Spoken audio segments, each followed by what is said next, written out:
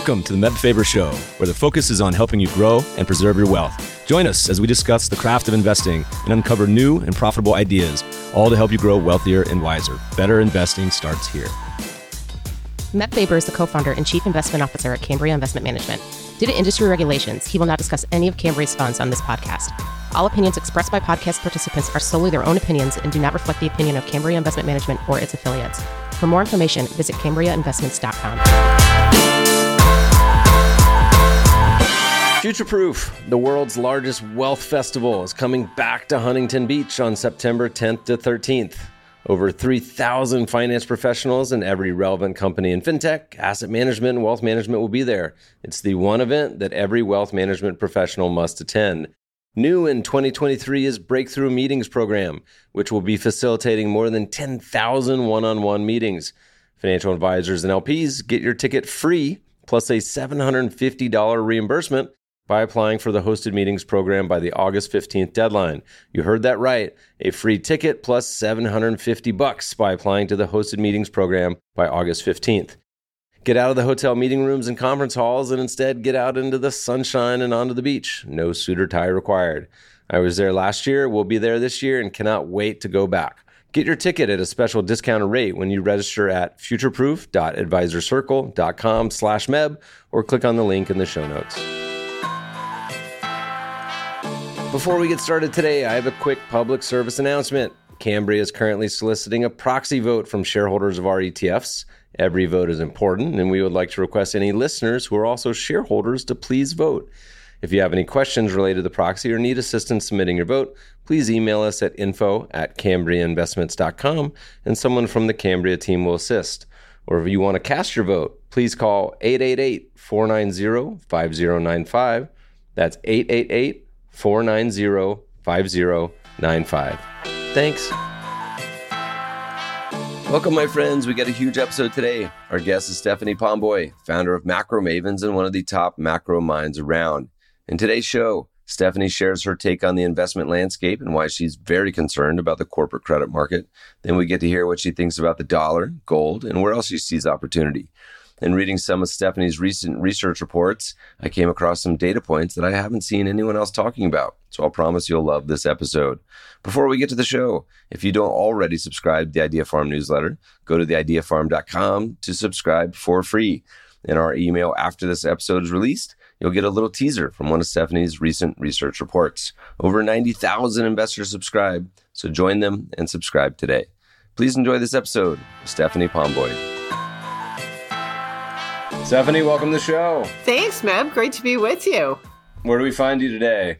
I am in bear country, right where I feel most at home in Colorado.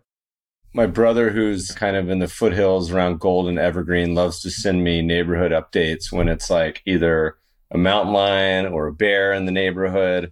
We don't have much of that here in Los Angeles. It's a change from the critters in New York, for sure. So you got a remote perch, which you can see the world, which gives you a non-consensus view. So we're going to start super broad. What's the world look like to you today? What's going on out there in this summer of 2023? Well, I think this is kind of a fun time to do this podcast because we've had this year basically where the Fed has raised rates in unprecedented fashion on an economy that's toting record amount of debt. And initially the markets realized, hey, this probably isn't going to be really a lot of fun for us. Let's see how this plays out. And have now concluded that basically those rate hikes were a giant yawn and that the economy is not going to have a recession. And basically the second quarter was the low for profits. And we're going to claw our way back to double-digit profit growth next year.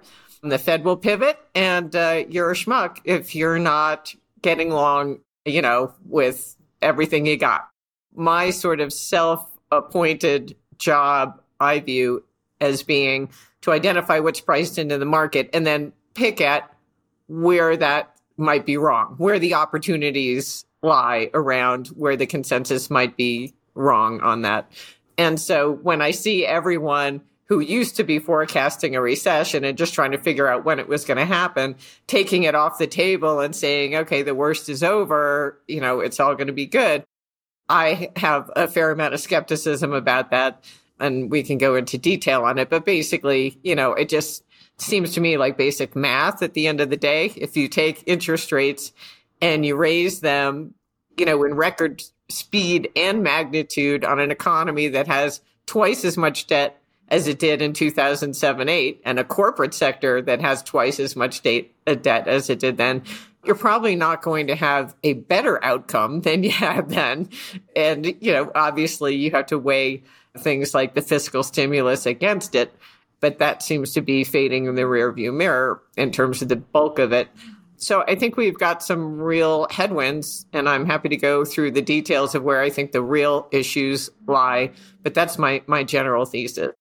Well, there's a lot of alleyways we're going to go down. But the first being is you had a quote, which I liked, and I'm not sure what you mean by it. So I like to hear it. But you said, even with the pause, you're talking about the Fed is still tightening. And that is the crucial nugget that the markets are missing. What do you mean by that? So every day when the Fed raises rates, it doesn't impact anyone until they have to borrow at higher rates. So one of the problems right now, for example, is no homeowner wants to sell their home because it entails going from a 3% mortgage rate to a 6.5%, 7% mortgage rate. No one's going to do that, which is why everyone's hunkering down. So these higher rates that the Fed has engineered only really impact people when they have to pay them. I mean, it sounds like such a stupid thing to say, but it affects the timing of when these rate hikes hit. So, for example, the corporate sector, they have an enormous amount of debt that's been coming due over the course of this year, and they have much more that comes down next year and the year after. So this year, coming into the year, they had somewhere around $650 billion worth of debt that needed to roll over. And next year, it's $1 trillion, and then it's another $1 trillion in the year after that. So companies, this is why I think you're seeing this record number of corporate bankruptcies, is that, it was fine until all of a sudden the bonds matured and they had to come out and issue new debt at these higher rates. And a lot of companies just couldn't do it. We had these zombie companies who couldn't even cover their interest expense out of cash flow. So they all, presumably said, all right, I guess we're not going to be able to borrow. We're out of business. And you've seen, as I mentioned, the largest number of bankruptcies since 2010. And again, we're just in the early stages of these interest rate hikes actually starting to hit as the debt comes due and people step into this new environment where suddenly rates are twice, in many cases, what they were prior. Junk issuers were borrowing at 4% before the Fed started raising rates. And on my Bloomberg here now, junk yields are 8.40. So, that's a pretty substantial increase in interest expense. And there are a lot of companies that just aren't going to be able to make it. So that was my point about every day that the Fed does nothing, it's still tightening because every day these higher rates start to hit a new swath of people. Plus, there's a second part of it, which is a little bit more, macro. And that's just the law of diminishing marginal returns on debt in general. The U.S. economy has become so addicted to credit that we now require more and more credit fuel to go each GDP mile, as it were. And that's in large part because as we've borrowed more and more and more and the debt's gotten bigger and bigger, we've just have to allocate more and more of every marginal dollar towards servicing that debt. So your interest expense keeps going up, and every new dollar of income you get, you're portioning, rather than 50 cents of it to interest expense, 60 cents and then 70 cents and whatever. So it creates this law of diminishing marginal returns where every dollar increase in credit gets you less GDP growth. So in an environment, for example, where the Fed takes rates up and then just holds them there, and let's say credit growth goes to zero, in theory, I would say it would go down because you're holding rates at a high level and those rates are resetting. But let's just assume credit growth is zero. Well, that's going to have a huge drag on economic activity. So in this context, I think of a new paradigm for Fed policy, and that is that there really is neutral is tightening when they're not raising rates because we're in this deep process of diminishing marginal returns on credit, just keeping rates steady is effectively tightening because every day we get less GDP growth out of our credit growth. Raising rates, obviously, is layering on even more aggressive tightening. So you have a situation where what people perceived as neutral at no change on the policy rate is actually an effective tightening. So I don't want to get too deep in the weeds on that, but I think it's important that people realize that we are long since past the point of diminishing marginal returns on credit. So that also is something that's kind of ignored in this idea that we're not going to have a recession because the Fed's going to pause. Well, all right, if they stop raising rates, that just doesn't compound the damage further, but it doesn't mean things aren't going to slow and get a lot weaker. Yeah. Are there any particular areas, so it could be sectors, companies, or even, the investment grade junk that is particularly concerning to you? Are there areas that look better than others? I mean, I guess in terms of sectors, I tend to beat up the most on the consumer discretionary sector because, we've had this environment where you've seen a huge squeeze on household pocketbooks as inflation has just savaged their budgets. Food and energy outlays just went through the roof, obviously, and housing expenditures. So this and healthcare obviously has always been a major drag. So they're being squeezed hard on that front. And this is another one where Wall Street celebrates the fact the inflation numbers are coming down. But for the regular Joe who's going to the grocery store, he just knows that the price of bacon, doubled in the last year. And now it's only gone up another 20 cents, rather than doubling again. He doesn't think it's getting cheaper. So the Fed may declare victory that inflation is coming down toward 2, but it doesn't help the consumer at all. Their prices reset at a much higher level and they just stop going up as fast. So I think that they're having this real squeeze on their budgets. Plus they're also facing this higher interest expense because a lot of them went from paying down credit card balances during COVID with all the stimulus money they were getting from the government to, once that was depleted, running up those credit card balances in record fashion. And they've really added a tremendous amount of credit card debt in the last year at 20% interest rates. I mean, no one's doing that because they enjoy borrowing at 20% interest rates. They're doing it because they have no choice but to do that. So I think the consumer's really under real stress. And obviously that's at the lower end of the consumer chain. And it gets masked by what's happening at the high end where people tend to be fairly bulletproof. And you go out to restaurants in New York City or LA and everything's full and everyone's, buying fancy bottles of wine and it doesn't seem like there's any kind of recession. But when you come into, the middle of the country and you talk to people who don't live in those bubble communities, it's clear that there are real issues, and you're seeing it in rising delinquency rates as well across the auto loan delinquency rate, for example, clearly an issue, credit cards as well. So that's an area where I tend to focus on that as a weak spot. And it's one where I get a lot of pushback. I mean, if you look at the forecast for consumer discretionary earnings, it's like these people are in fantasy land. We're talking well into the double digits. And I'm just not sure where consumers are going to get the money to absorb the price increases that companies are going to have to keep passing along to generate those kind of margins, especially if the employment picture is slowing. And we'll find that out shortly. So where do the investment grade and junk spreads sit? Is this something that has already been seen in the spreads? Are they blowing out versus T-bills, or is it not so much?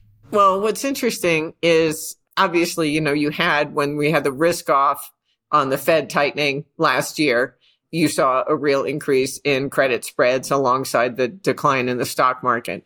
And since then, like the risk on in stocks, you've seen a rally in the investment grade and the high yield space. However, it has not in no way kept up with the stock market. The two are sending different signals now. So year to date, I think the S&P is up 18% or somewhere in that magnitude. The investment grade bond yield is exactly unchanged. So it hasn't rallied at all in that stretch. And the JNK, the junk ETF, is down 2% on the year. So the credit market, hasn't sold off further, but it's not giving you the signal that the stock market is that all is clear. And within that junk space and the delinquencies we have seen, for example, the high yield or speculative grade default rate is forecast to go to 5% over the next 12 months by Moody's. They just raised that for the third time in however long, from 3 to 4 to 4 to 5. And that's their base case scenario. Their pessimistic scenario is 13%, which is actually higher than we saw during the global financial crisis. So finally, someone is kind of doing the math that I outlined earlier, that if you have a corporate sector with more debt and you raise rates faster, in shorter fashion, you're probably going to get an outcome that's equal to or worse than that scenario. So Moody's is holding that out as a possibility. But getting to the sectors within the area where you've seen the delinquencies, it has been concentrated in those consumer discretionary companies. So of the bankruptcy filings we've seen this year, 24% were consumer discretionary companies, which is the single largest sector of any of the other sectors for those bankruptcies. The media seems very obsessed with the big seven, fantastic seven. I don't know what they call them, the giant market cap companies. But you had a quote where you were actually talking about cash on the balance sheet, where you said the top 10 companies in the S&P hold more cash than the bottom 400. It's not for nothing that more than half of investment grade companies are now rated BBB or lower. Is this something where, we've seen sort of the small cap, valuations kind of blow out relative to large cap, up there with some of the biggest valuation spreads on average? Is it something that's for a reason and maybe small caps are more exposed and lower quality? Or like, how do you kind of see some of these companies and this sort of debt reset sort of where they're sitting? Well, so I think about the corporate space very much like the consumer sector, where you have the haves and the have-nots. And the averages that everyone focuses on really tell you nothing about what's going on. As you said, the average company isn't doing what the top 7 companies are, and the small caps, obviously, in a totally different universe. So I think it's an error to look at those averages. And that's why I highlighted that cash on the S&P balance sheets, because everyone says, oh, well, don't worry about debt service. There's $2.2 trillion in cash on corporate balance sheets. Corporate balance sheets are strong. Well, no, the top 10 companies are strong. Everyone else is loaded up with debt and has no cash. So that's a problem. And bear in mind that these are the top 500 companies. If you broaden the lens out to include all of the companies in the United States, the top 500 is a very small portion of it's the top triangle of the pyramid of companies. You get a very different picture. And that's, I think, something that people miss as relates specifically to the small caps. I generally think of them as having 2 major issues in an environment like this. One is that they're more reliant on debt, and not debt that comes from the capital markets. They have to generally get debt from the bank initially, super small caps. Obviously, as you move up to the mid caps, et cetera, they can actually raise funds in the capital markets. But generally, when you're going to the bank, you're not getting as good a rate as you would in the capital markets. And then, so they're in an environment like this, they're stressed for access to credit. And the second thing is they lack the economies of scale to handle increases in input prices like we've seen, the way like a Walmart, for example, can manage those kind of margin pressures, because they can negotiate with their economies of scale. They can really go in and negotiate better terms for their input costs, and the smaller businesses can't do that. So those are the 2 issues I see confronting sort of smaller cap companies. And right now, I don't think there's any reason to believe that those pressures are going to recede. Of course, the market believes that the Fed's going to pivot and rates will immediately come down and inflation is vanquished and everything's good. As we've talked about, I have a high degree of skepticism about that.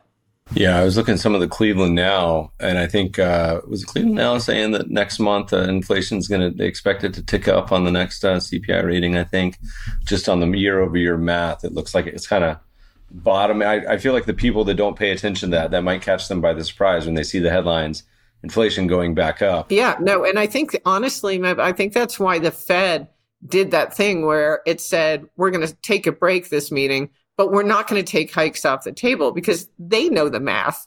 They know last July CPI was 0. And so the odds of us, having a challenging comp this year were pretty high. So I think that's why they did that little sachet or whatever you want to call it at the last meeting. I love your charts, macro mavens. There's a bunch of just, I'm a chart guy. So you speak to me when you're, when you have these giant chart books, and you also have great titles too. So in a recent piece, It's Getting Hot in Here, which, was that Nelly? Yes. I was going to say her, but I didn't think a lot of my clients would get that. So we got some Nelly, and, what's interesting, I love tracking sentiment and following it. Sometimes it's not super useful. Other times it's, I think, incredibly useful. But you've seen a chart that really stood out to me. I always kind of pause and take notice when I see big divergences, particularly if there's a series that goes back decades. And so you had the Michigan consumer sentiment versus consumer confidence, and you see this massive divergence, which has really never kind of really existed in the last 60 years. Talk to me about where sentiment is today. What do you see? What are these divergences, and what's going on? Yeah, it's interesting. Well, both measures have ticked up in the last month. So I guess it's important to acknowledge that, sentiment has improved. But as you said, the Conference Board measure, which is called consumer confidence, is really close to its all-time highs. It's at sort of a level that's been associated with prior peaks. While the University of Michigan survey, even though it did pop up in the latest month, is still mired, not even just at a low level, but at the lows that we've seen at the absolute bottom of prior recessions, like the weakest sentiment readings you would see at the bottom of 2000 and 2009. That's where we are for the University of Michigan survey. So the two of them are telling you totally different things. And of course, everyone gloms onto the Conference Board measure when in doubt, But the reality is, as I highlighted on that chart, we have seen divergences, not of the magnitude we're seeing right now, but we have seen divergences in the past between these two surveys. And in each case, it's kind of interesting. They seem to occur right on the eve of a recession. And what happens is the Conference Board number continues to move higher or kind of flatlines while the University of Michigan survey is rolling over. And then eventually the confidence survey catches it on the downside. But it's always that pattern, and it's always just on the eve of a recession. So I thought it was worth flagging just because, we've seen this a few times before, not to this degree, but there's something going on there, to have two such starkly different readings on sentiment. And then so I dug in deeper to try to figure out what was driving, for example, the recent increase. And it's not too hard to figure out what it is. Obviously, when you go through all the detail, you find out that what people felt best about was that their finances relative to inflation were improving. Like they thought that, the odds that inflation outstripped their income, which had been a major concern, actually were starting to dissipate. And the lower inflation readings, the cooler inflation, especially I would assume at the gas pump, was making them feel better. And then, of course, the stock market coming roaring back. And so you have to believe that those two things are going to continue to sustain or even accelerate from here to anticipate that this gap is going to close by the University of Michigan survey for the first time actually rising to meet the Conference Board. And, when you look over and oil, well, until today, was back over $80 a barrel, and nothing geopolitically or based on our domestic energy policy makes me think that that's necessarily going to go lower anytime soon. This idea that light easing of pressures when you go to fill up your gas tank is going to persist seems unlikely. In fact, gasoline prices have already moved up pretty sharply in the last month or so. The trader in me hates that the White House didn't book their W, take the profit on their SPR, refill. It seems like a very obvious policy win to say, you know what, we made this amazing trade. We sold it when it was high. We bought it when it was low. It seems like a really foolish move to leave it up to free markets to hope that oil is going to continue down as a policy mistake. What do you think about that? Yeah, especially are they thinking that their diplomacy is going to persuade everyone to pump a ton of oil for us so we can consume it cheaply? I don't know. Don't get me started on the energy policy because I have nothing constructive or good to say about it. One of the things I like about reading your work is you always have some wonky, for many, economic charts that many will not have heard of. And I love talking to particularly my macro friends when they get all excited about a chart or a topic that's not something that's in my quiver. And so there was some where you were talking about wholesale inventory sales ratio, it's a mouthful, and inventory cycle. What do those mean to you, and why are they interesting or useful?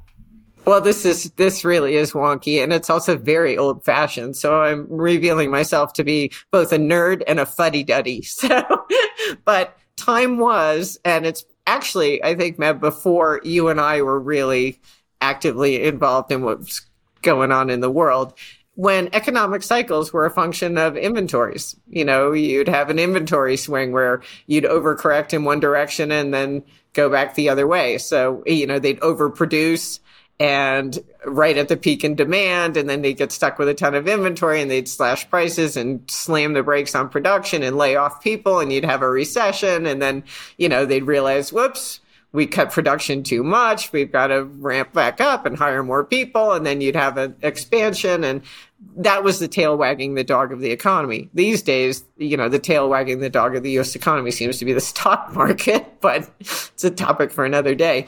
But the reason I was focusing on inventories is it feeds a lot, obviously, into the corporate profit story for companies that are in the goods business. And this is obviously a good window into how the strength of the consumer as well. So what we had was obviously during COVID, the supply chain issues and no one could get anything. And then the companies were so burned by that they went out and they ordered 5 times as much as they normally would to make sure they had a ton of inventory. They could, satisfy everyone's built up consumption that they couldn't, make use of because the goods weren't there. Plus. And what happened was, it turns out they way overestimated the demand that was going to arise after the pandemic ended. And so they got stuck with all this inventory and they started slashing prices and trying to move this inventory. And there's this idea that we've completed, they've all managed their inventory so well. But when you look at this wholesale inventory to sales ratio, what you find out is far from it. At the wholesale level, which generally leads into the retail level at some point, the wholesale inventory to sales ratio has only been this high twice before. And both of those were, big recessions on the backside. But for sure, you would expect to see a profits recession as that inventory gets liquidated. And in fact, I don't know if it was in that piece that I had that chart, but went back and looked at what an inventory cycle generally means for corporate profits and found that from the peak in the inventory cycle, corporate profits declined 22 percentage points on average, the growth rate of corporate profits. So if we were growing, I think at the peak of the inventory cycle this time, corporate profits were growing 6% year on year. So that would imply that corporate profits will be minus 16% if you assume it's a 22 percentage point swing by the time this inventory finally gets liquidated. That's on nobody's radar right now. It was a year ago, but now everyone has taken that off and, we're on to good things. So I think it's important because everyone's assumed that the worst is over, as I mentioned, in the second quarter, and that inventories aren't an issue. But that chart clearly suggests that they're very much with us still. You mentioned profits. I saw somewhere else you're talking about earnings. What do you think for the second half here and into next year? I think I saw at some point talking about earnings manipulation. What are you thinking about in this picture? Well, I don't try to forecast S&P earnings, so I'll throw out that caveat. But again, revealing myself to be a nerd, I like to look at the government's accounting of corporate profits, because S&P earnings not only reflect the top 500 companies in the country, which, as I mentioned earlier, is just a small sliver of what's going on in the entire nation, but the S&P earnings, it's not any state secret, are heavily influenced by share buybacks. And we've had this torrent of share buybacks over the last several years, less so now that the era of cheap money has come to an end. But, we were doing $1 trillion plus a year in buybacks. And that was really flattering the S&P earnings numbers. And you saw it when you looked at the difference between the profit figures the government was reporting every quarter and the profit figures that S&P was reporting every quarter. And that gap has widened out again, where the government data are showing a much bleaker picture of what's happening with corporate profits than S&P. In fact, I think by the government's accounting, we've been in a profits recession for 3 quarters, whereas S&P sees it as only 2 quarters in, and the magnitude is very different. But then I think it's Indiana University developed this, I don't think they call it a fraud score, but it's a manipulation score for corporate earnings. And they go through and they look at things like, the footnotes and, what they're taking, GAAP versus non-GAAP and all of that. And basically their score is now the highest it's been since the 1970s. They're warning about earnings manipulation in the S&P numbers. So they're waving the flag saying, don't believe the hype, pretty much, which comports with what I see on the government profit side. Yeah, we're going to dig that up and put it in the show notes. I definitely want to check that out. We've talked a lot about the weird thing companies do. Stock-based compensation has certainly been one that's been particularly feels egregious this cycle in the tech sector, but a very big transfer of wealth from owners of the stock to the executives, for sure. Kudos to the executives. You somehow got this through. One of my pet peeves was when you'd see that they would announce a buyback just as the insiders were selling. It's like, talk about greasing the exits for these guys. I mean, there's a lot. Yeah. There's been a lot of weird stuff going on. There's a couple other areas, that we haven't really focused on that I know crosses your plate, and we're going to kind of let you pick and choose here. So we could go with FX and the dollar and what do you think's happening there? Or we could go to the shiny metal with gold, or we could do both eventually. But which do you want to pick first? Well, I mean, I think they're both related. One's the flip side of the other, basically. Yeah, with regard to the dollar, my view is that I think for a variety of reasons, the Fed probably isn't going to disappoint people on this expectation that they're going to pivot forthwith for, among the variety of reasons. One would be what we talked about earlier, and that is that the math on the inflation numbers gets a little more challenging, such that you could actually see them start to move back up.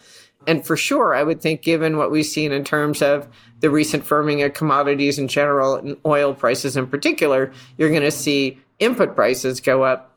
And that's going to have the Fed, a little gun shy about reversing course prematurely. So I think that's one reason why, this, in theory, that should be bullish for the dollar. But I think it could end up being a negative, because it might feed risk off when people start to realize, hey, the hope we had that the Fed was going to save us isn't really coming. And every day rates reset and another company files for bankruptcy, and, things aren't looking so good out here. And that, could lead to a real sell-off that would then be obviously negative for the dollar. But it's an ugly contest. This is why I always like talking about the dollar alongside gold, because it's not really a question of how bad's the dollar, because the dollar sucks, but then look at our deficits and we just got downgraded and blah, blah, blah. But then look at Europe and look at Japan. And, it's not like there's someone else out there is a beacon of fiscal and monetary integrity that we can point to, So we're pretty egregious, but we're not alone. And that's why I always end up coming back to gold. And, if you want to get really dark, ultimately, I think that the Fed will ultimately have to pivot because we'll have a real market correction. And that will force them, as they always do, to come rushing in with the fire hoses. But so will Europe and UK and Japan. And so they'll all run back to the printing presses. And, at some point, and we're seeing it already with this BRIC Plus consortium that's really, I guess they're meeting next month and they're going to talk about a joint currency. They're really saying, we're over it. We don't want to be tied to these world currencies where their central banks are constantly printing money and silently defaulting on the debts that we're basically financing. So, that's sort of my longer term view. And that's why I own gold and I sleep well at night. I've been surprised a bit. I'm always surprised about markets, but, I'm surprised gold and the miners both kind of entered some of our momentum-based screens over the past year, but it's had trouble kind of breaking out over sort of its all-time high levels. And gold more than anything, I always think about sentiment and the younger crowd and kind of what gets people interested in that versus, globally in China and India. I don't know, but I always thought it would, it might have made its move. But then again, I have a lot of Canadian and Australian friends too. So maybe I'm biased because I chat with them too much. Any thoughts there? Is this a good time?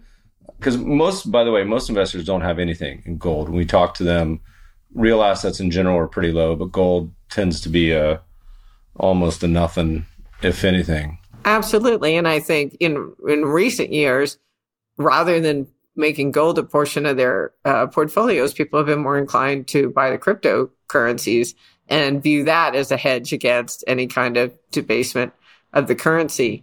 So I guess that's a topic for another day because I still don't get into the whole crypto thing at all.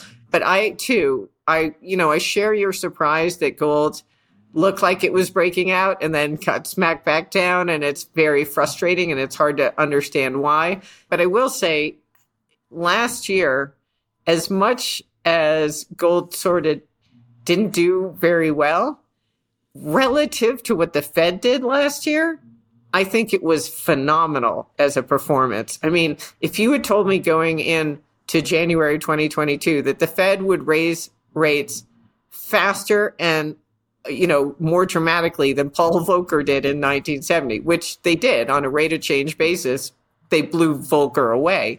I would have been happy if gold had, been down 15%, and thought, well, that was heroic. So I think gold actually performed really well in the face of the Fed tightening. And maybe it's a reflection of the same thing we're seeing in the stock market, that no one believes they'll maintain the tightening. Everyone's convinced that, they'll tighten until they break something and then they're going to rush back in and we're going to get so much more stimulus than we had before. So maybe that's the thought process, but, it's not evident right now. It's frustrating, I'll confess. Yeah. We like to talk about ideas and concepts that are sort of non-consensus. And you've already mentioned a handful. But if you look around at your peers in this world, a view that you particularly hold that the vast majority of your peers would disagree with, or that's just largely non-consensus. And you probably got a lot. But anything in particular that comes to mind, either it could be something right now, or maybe it's a tactic. You say, look, I love this certain indicator or this way of thinking that no one else likes. Anything come to mind? I mean, I don't know if it's that I hold ideas, but maybe I focus on things that other people don't think are important. Like that whole thing, which I probably, went too off the deep end, but the whole thing about diminishing marginal returns, like to me, that's really crucial. And it frames a lot of my outlook for the economy. You need a certain amount of credit to generate a certain amount of growth. And if you don't get that amount of credit, you're just not going to get the growth. So, when people come up with these immaculate recovery forecasts, my first question is, where's it going to come from? This diminishing marginal returns thing is real and it's empirical. You can quantify it. So how come you ignore it every time you develop a forecast? So that would be one thing. Another thing, and this will sound really silly, but I draw a distinction between asset inflation and wealth creation. And I think those are two very distinct things. And we get into these environments where people conflate asset inflation with wealth creation. And they assume, for example, that a bubble is actually, like we saw with the housing market in 2005-06, a perfect example. We had rampant asset inflation. It was a bubble. It wasn't wealth. And we learned that the hard way when it evaporated. So I think it's important to draw that distinction. And I guess it's sort of a cross that I bear because I am often painted as a perma bear. And my retort to that is, I'm not a perma bear. I'll be bullish the day the Fed stops manipulating with the markets. That's when I'll be bullish, when it's a real market, when it's a fundamentally driven rally, not some sugar high that's based on the Fed continuing to pump money into it. You may call that a bull market. I call it a bubble. It's like, to me, that's a distinction. And so, I get beaten up for that, but I just don't find that to be a compelling investment backdrop. I'd rather, own gold. And in fact, since 2007, gold and the S&P have performed exactly the same. So they can call me a perma bear, but in real terms, I'm doing just as well, as they are. Maybe it's kind of a nuance for looking at the markets, and it may be a road to poverty, but I can't get out of my head that, there's a difference. I want to buy into a market that has strong fundamentals, not that is reliant on Jay Powell coming to the rescue every time it stubs its toe. Kind of what you mentioned a little bit, when we think of very long-term measures of sentiment and kind of the way people behave, was you have a chart, and it's one of my favorites, is stocks as a percentage of household assets. And it looks a lot like the S&P, price, because as it goes up, they own more. As it goes down, they own less. But it has an incredibly high correlation to future returns, obviously in the inverse. So when people are most allocated, but in part of that's just simply valuation, right? When stocks get really expensive, 2000 COVID peak, your future returns are probably lower because you're buying a kind of infinite stream of cash flows. And that chart to me is near or at all-time highs relative to history and higher than 2000. Absolutely. And I don't think a lot of people appreciate that. People will argue, well, that's just the top 20% of households that have all the equity assets. But it's not really true because the average Joe has a pension, and those pensions are loaded up with stocks and junk bonds, I might add, and increasingly private debt and levered loans and all the stuff that's opaque and likely toxic. So there too, they're chasing those returns at exactly the point where they're about to flip back the other way. So it's, everyone's going to get hit by the reverse wealth effect, not just the people at the high end. We did a tweet today that was a retweet poll of one 3 years ago. And I'm always asking these to kind of just gauge sentiment and see what people are thinking.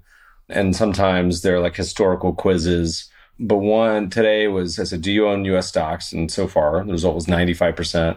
And these results are the same as 3 years ago, by the way. Would you continue to own US stocks if they hit a 10-year PE ratio of 50, which is higher than they've ever been in history in the US? They got up to like 45, I think, in 99. And 3/4 of people say yes. And then I said, would you continue to hold them if they hit 100? So double the internet bubble, higher than Japan in the 80s.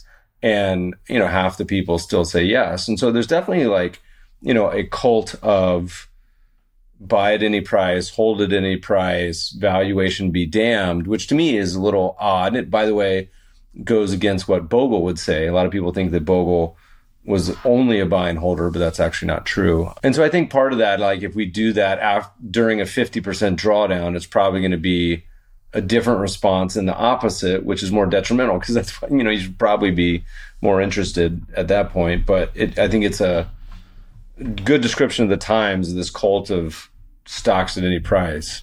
Yeah, absolutely.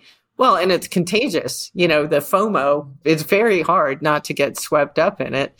And then in times like this, if you're not swept up in it, not only do you feel like you're missing out, but you feel like a moron, when everyone's out there saying, oh, no, obviously we're not going to have a recession. This is going to be fine. And suddenly everyone left the room and you're still standing there like, wait, guys, what did I miss? It's challenging, but I don't know. It's a classic as well. As we've kind of done a tour of the world, any thoughts generally on positioning? We've touched on just about everything. Should we just T-bill and chill? That's a great one. A lot of advisors I was talking to in the spring were just kind of like, hey, I'm just hanging on cash, can see what's kind of going on. Any other things that we haven't talked about, maybe that you want to touch on, or any implications that you think are particularly important? Well, the T-bill thing I think is worth underscoring because especially right now there's so much uncertainty. We don't know what the Fed's going to do. We don't really know if we're going to have a recession or not. There's so much, the election next year, blah, blah, blah. You can get 5.5% in a 6-month T-bill.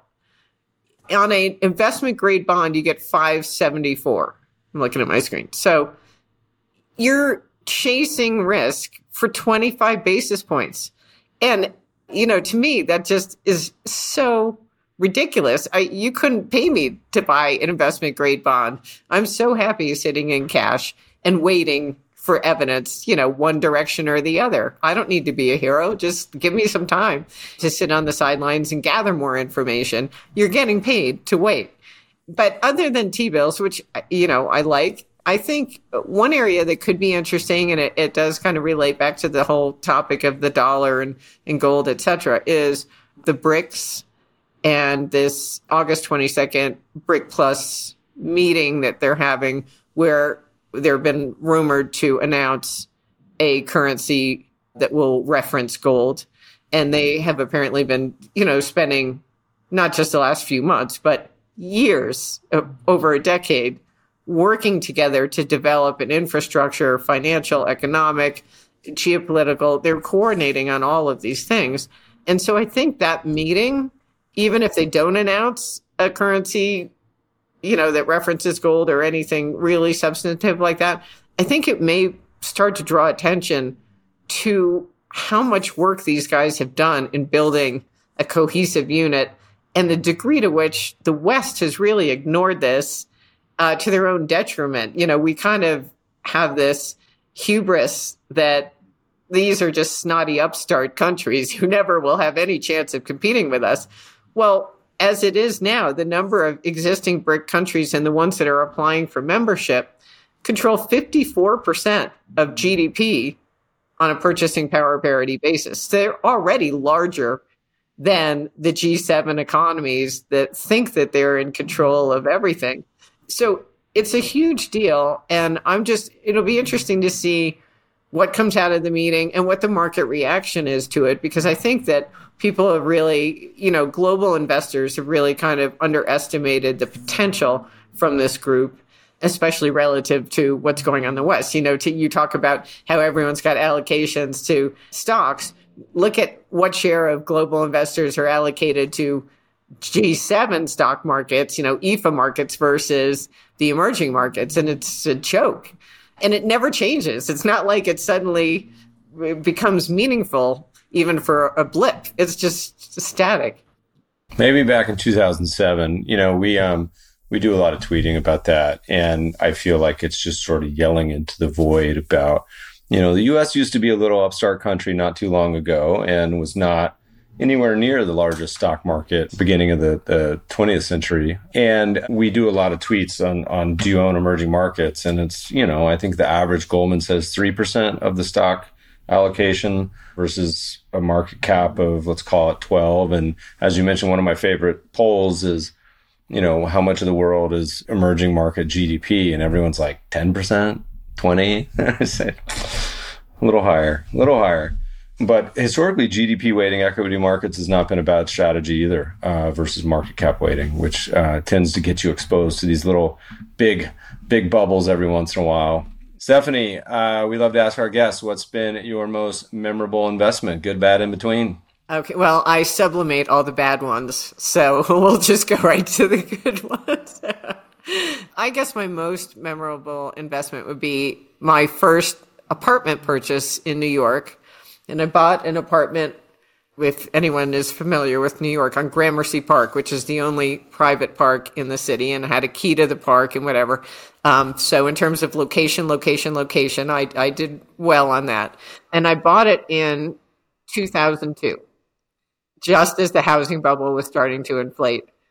And I remember about a year into it realizing, this really isn't going to be where I'm going to live forever, because there was a lot of young families with kids and they were in the park and you weren't allowed to eat in the park or have dogs in the park. Or basically it was like, why am I living on this park with a bunch of families and I don't have a family and I can't go in there with my dog and have lunch? So I started thinking about selling it.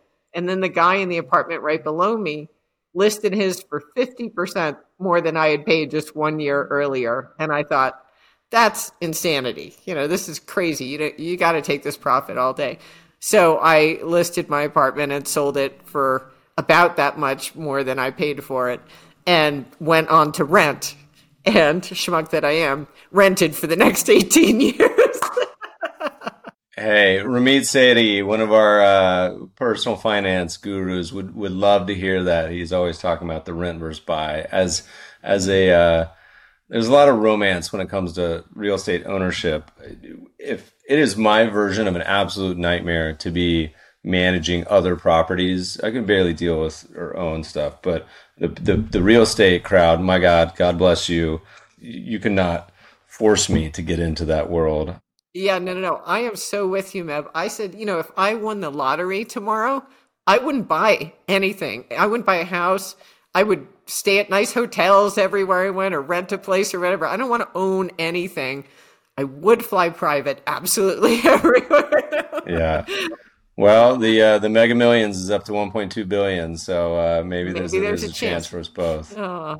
Stephanie, this has been a whirlwind tour. You've been awesome. Oh, thank you. Can release you into the Colorado afternoon to go hiking. What are you going to do? You got any plans? I was going to hike, but as we started talking, it's raining now. So we got those monsoon rains rolling in now. It's already, summer is so short. It's August 1st or whatever it is, and it's already cold. So I saw the hailstorm from Red Rocks made national news. So that's like right down the road from my mom. Tell us a little bit where people go to find out more about you, read your work, watch what you're talking about, sign up. Where do they go? Cool. Thank you. They can go to macromavens.com and learn all about, my background and read some reports and subscribe. And in terms of following me, I'm on Twitter, although I'm not the most aggressive tweeter. Actually, what do we call it now? Xing? Xer. I'm an Xer. Oh, God. Something like that. But it's at Pomboy. And then, just look for me on wonderful things like this. Thank you for giving me the opportunity to chat with you, Meb. Yeah, and your well-behaved English bulldog didn't even make a peep, who also makes an appearance on your Twitter. Hopefully we get to hang out in the real world soon. Last time I saw you, I think, was in Sonoma, Napa, drinking some wine in wine country. Who knows where it'll be next time. But thanks so much for joining us today. Sounds good. Thank you, Meb. It's been a pleasure. Podcast listeners will post show notes to today's conversation at mebfaber.com/podcast. If you love the show, if you hate it, shoot us feedback at themebfabershow.com. We love to read the reviews. Please review us on iTunes and subscribe to the show anywhere good podcasts are found. Thanks for listening, friends, and good investing.